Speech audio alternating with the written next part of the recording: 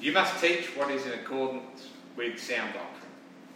Teach the older men to be temperate, worthy of respect, self-controlled and sound in faith, in love and endurance. Likewise, teach the older women to be reverent in the way they live, not to be slanderers or addicted to much wine, but to teach what is good. Then they can train the younger women to love their husbands and children, to be self-controlled and pure, to be busy at home, to be kind, to be subject to their husbands, so that no one will malign the word of God. Similarly, encourage the young men to be self-controlled. In everything, set them an example by doing what is good. In your teaching, show integrity, seriousness, and soundness of speech that cannot be condemned, so that those who oppose you may be ashamed because they have nothing bad to say about us. Okay.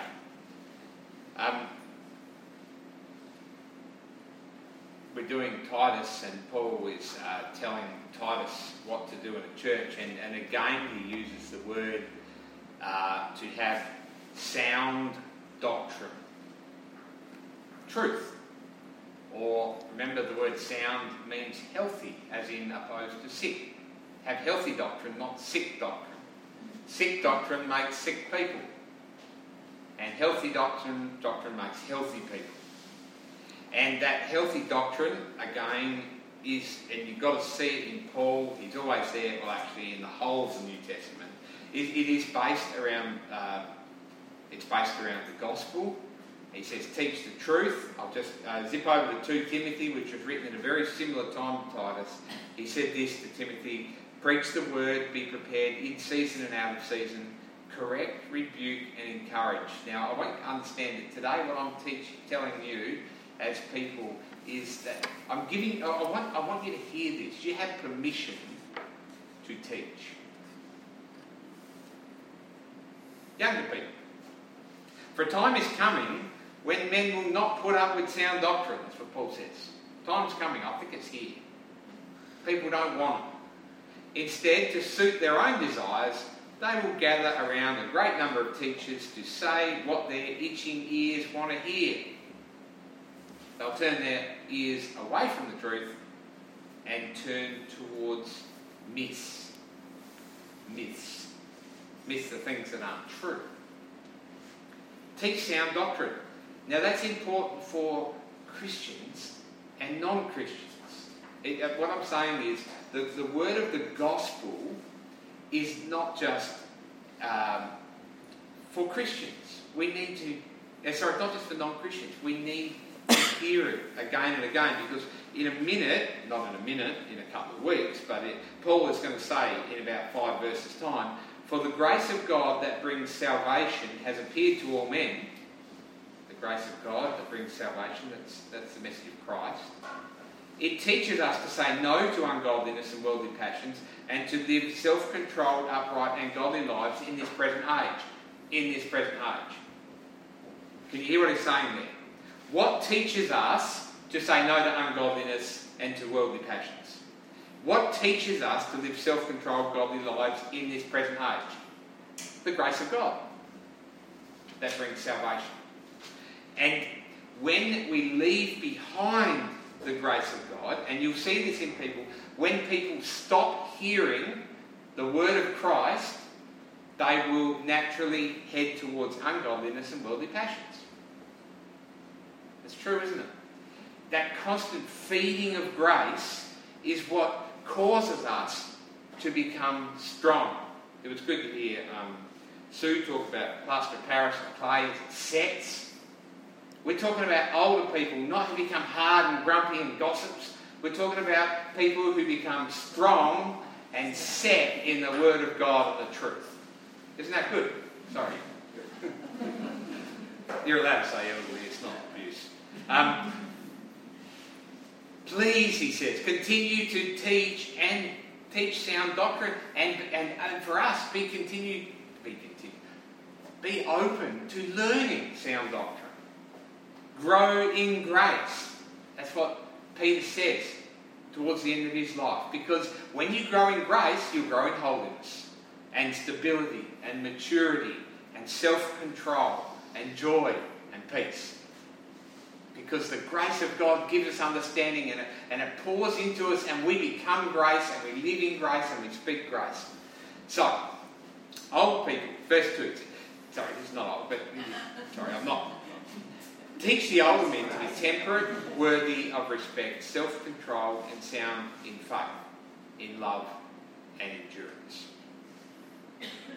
Now, in a minute he's going to say likewise older women, because he says a different list of things. But he's talking about older people have been through life.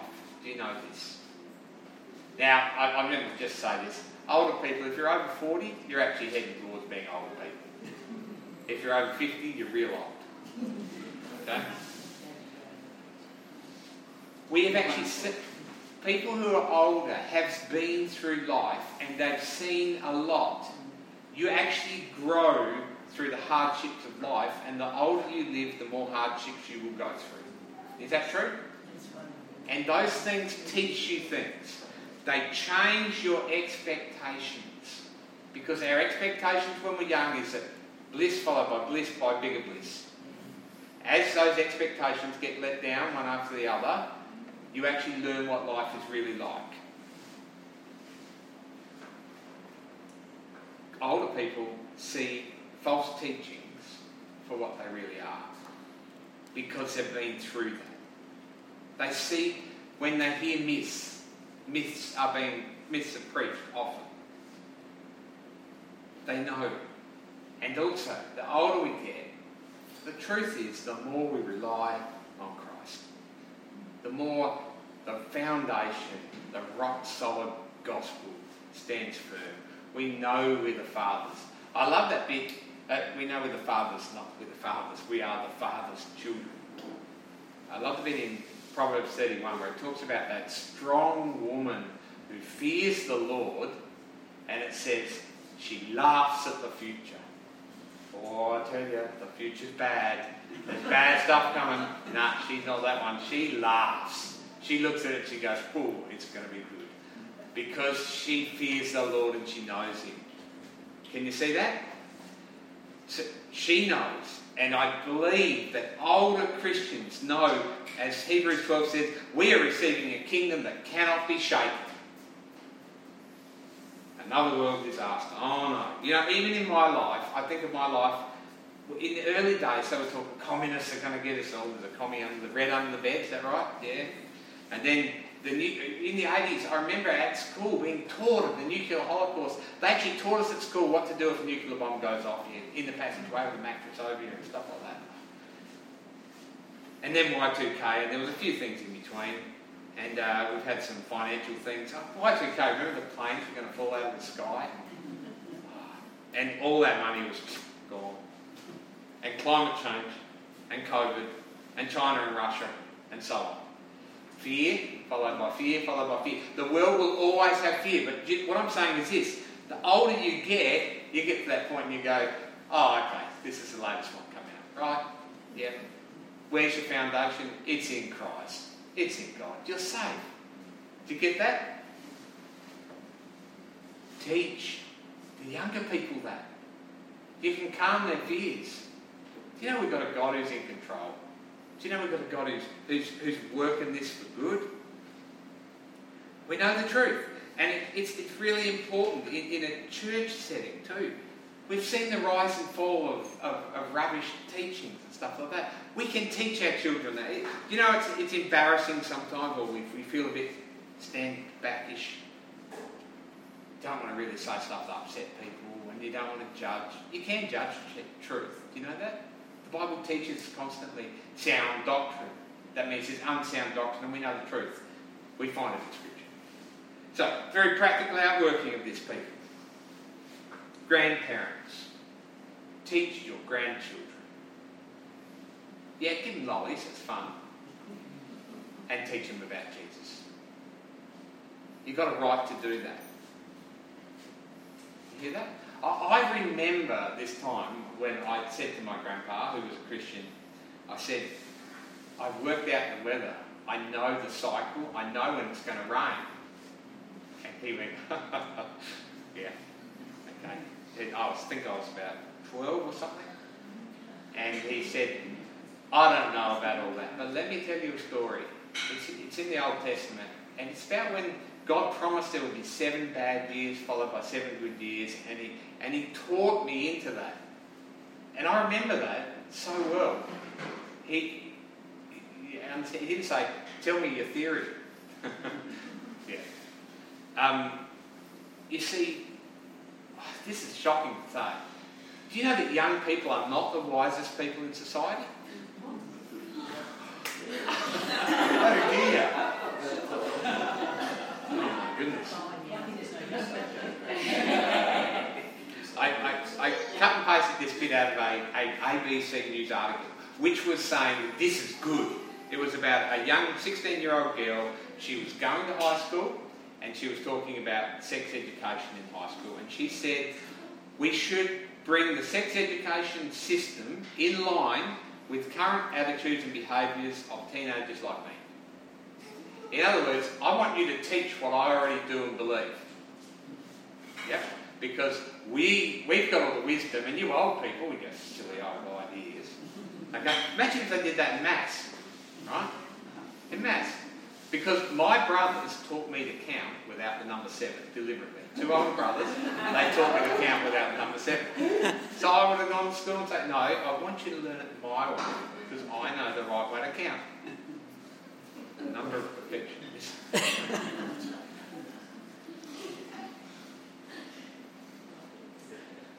Age and wisdom are worth something. Do you get that? They are worth something. This is not, when I said that about young people, this is not an excuse to whinge about, the way the world's going on, you know. This is giving permission for us to take up the role that God says, to teach.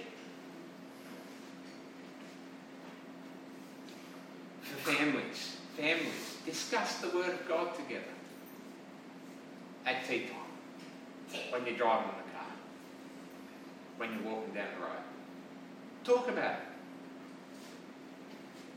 Because there's a maturity in age which is God-given, but it involves us opening our mouths.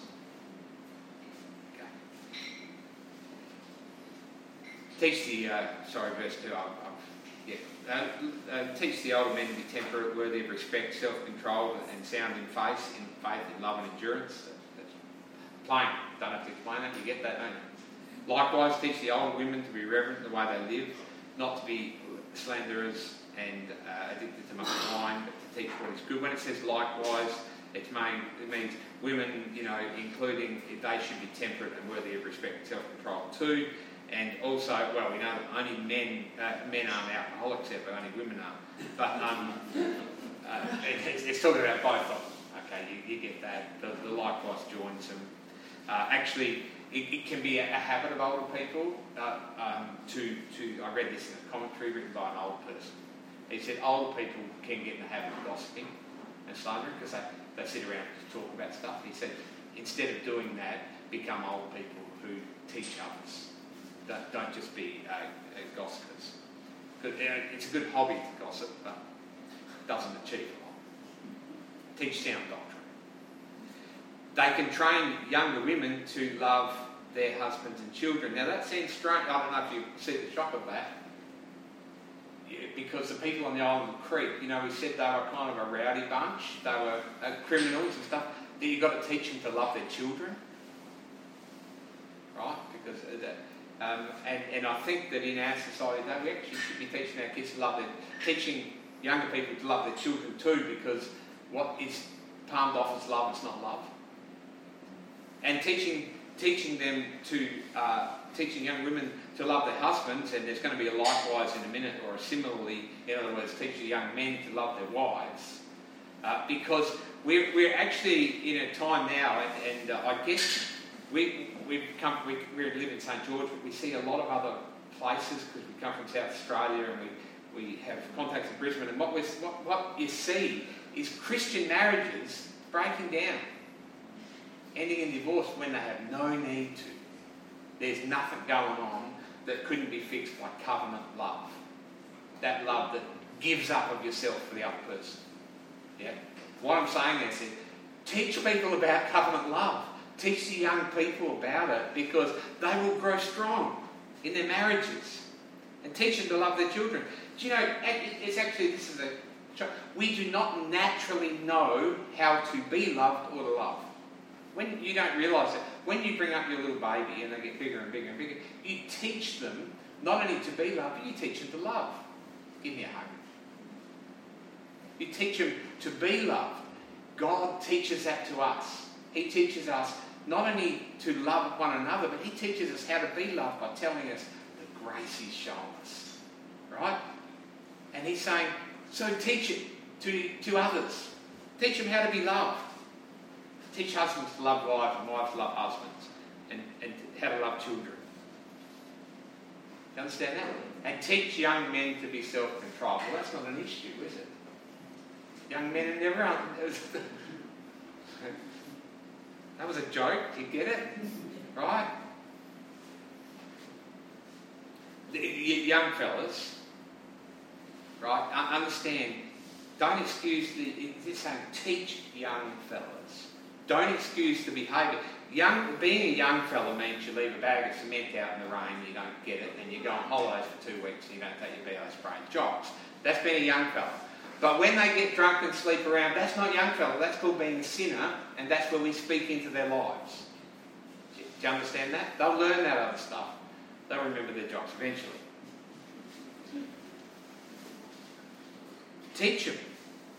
Don't be afraid because they might rebel or say, oh, Dad, or old person, or whatever. But you notice he says, teach it, but live in it yourself. Don't be those who, the kids see through that in their parents, don't they? I know you're teaching me this, but you don't live by it. Live by it. I remember Rob Hemming saying, he said, when I was 17, my dad, he didn't know much at all. He said, by the time I reached 30, he'd learnt quite a lot.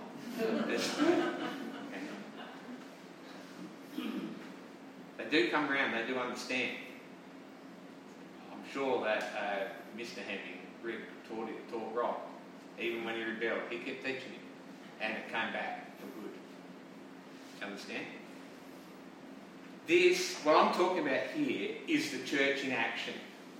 This is the church living as a family action. And it's not just talking about your own children and your own grandchildren. It's talking about every chance you get with anyone else's grandchildren and anyone else's children. That's the church. All intertwined, working together. Bringing the fullness of Christ to each other. It's good. And it's based on this word disciple, which is not in the passage, but it is. Because you see, this disciple is a taught one. That's the heart of the word. When Jesus said, go into all the world and make disciples, he said, go and teach them. Because through your teaching, they'll grow in Christ. So go and make disciples. And teach them teach young women to submit. Because that's the absolute opposite to what this world teaches, isn't it? Don't submit to anyone. I've got my rights. Yeah. In verse 7, in everything, set them an example by doing what is good. In your teaching, show integrity, seriousness, and the soundness of speech that cannot be condemned, so that those who oppose you may be ashamed because they have nothing bad to say about you. Now, I'm going to read another version which says exactly the same thing, but I just think that it speaks in a different way over the same thing. And you yourself must be an example of them by doing good works of every kind. Let everything you do reflect the integrity and seriousness of your teaching. Teach the truth so that your teaching can't be criticised. Then those who oppose us will be ashamed and will have nothing bad to say about us. It's a really one-point sermon, okay? You hearing it? Teach. And by the way, in verse 8, when it says, and soundness of speech, it actually says soundness of the logos, of the word of Christ, that pillar that stands strong in our lives, that will never fail us, that we always look to Christ. That word. Speak the word of Christ. Now, all of this, what underpins discipleship and teaching is this: humility. teach humility, because you see, humility means we are willing to learn. Without humility, none of this will work. You understand? It's okay to tell people stuff. Teach people to be humble. Because you see, this flows from Jesus the Word. It takes a huge humility to actually read Scripture. Do you know that? Because you're saying, there's something in this world that knows better than me, and I'm going to learn from it. So humble yourself and read the Bible. Humble yourself and allow the Holy Spirit to teach you. Humble yourself to accept the gospel is to die to yourself. In other words, to die to what you want and to live to what God wants and His ability and His wisdom. That we can't do it ourselves. That we need Him. We need a Saviour every hour. We need Him to give us the strength. It always hurts to do that because it destroys our pride. But the truth is we don't know it. We can be taught and we can teach. So, in humility, we learn from the Bible, we learn from the gospel, and then realising that the gospel means that we have no room to big note ourselves, then we can teach humbly. You understand what I'm saying? It's not saying, because it's one of the problems we have. I don't want to teach because it'll seem like I'm a know-it-all. But you see, we know that the gospel brings us to a place of humility, and therefore we teach from that lowly place. We don't say, hey, young fella, don't drink, you're just an idiot. We actually say, it's hard in this world. We experience the temptation. We know what it's like. But when you trust in Christ, do you understand what I'm saying? We don't come from hit them with a stick. We actually come from a place of humility where we teach them in the gospel which we've accepted. Hopefully that'll make sense.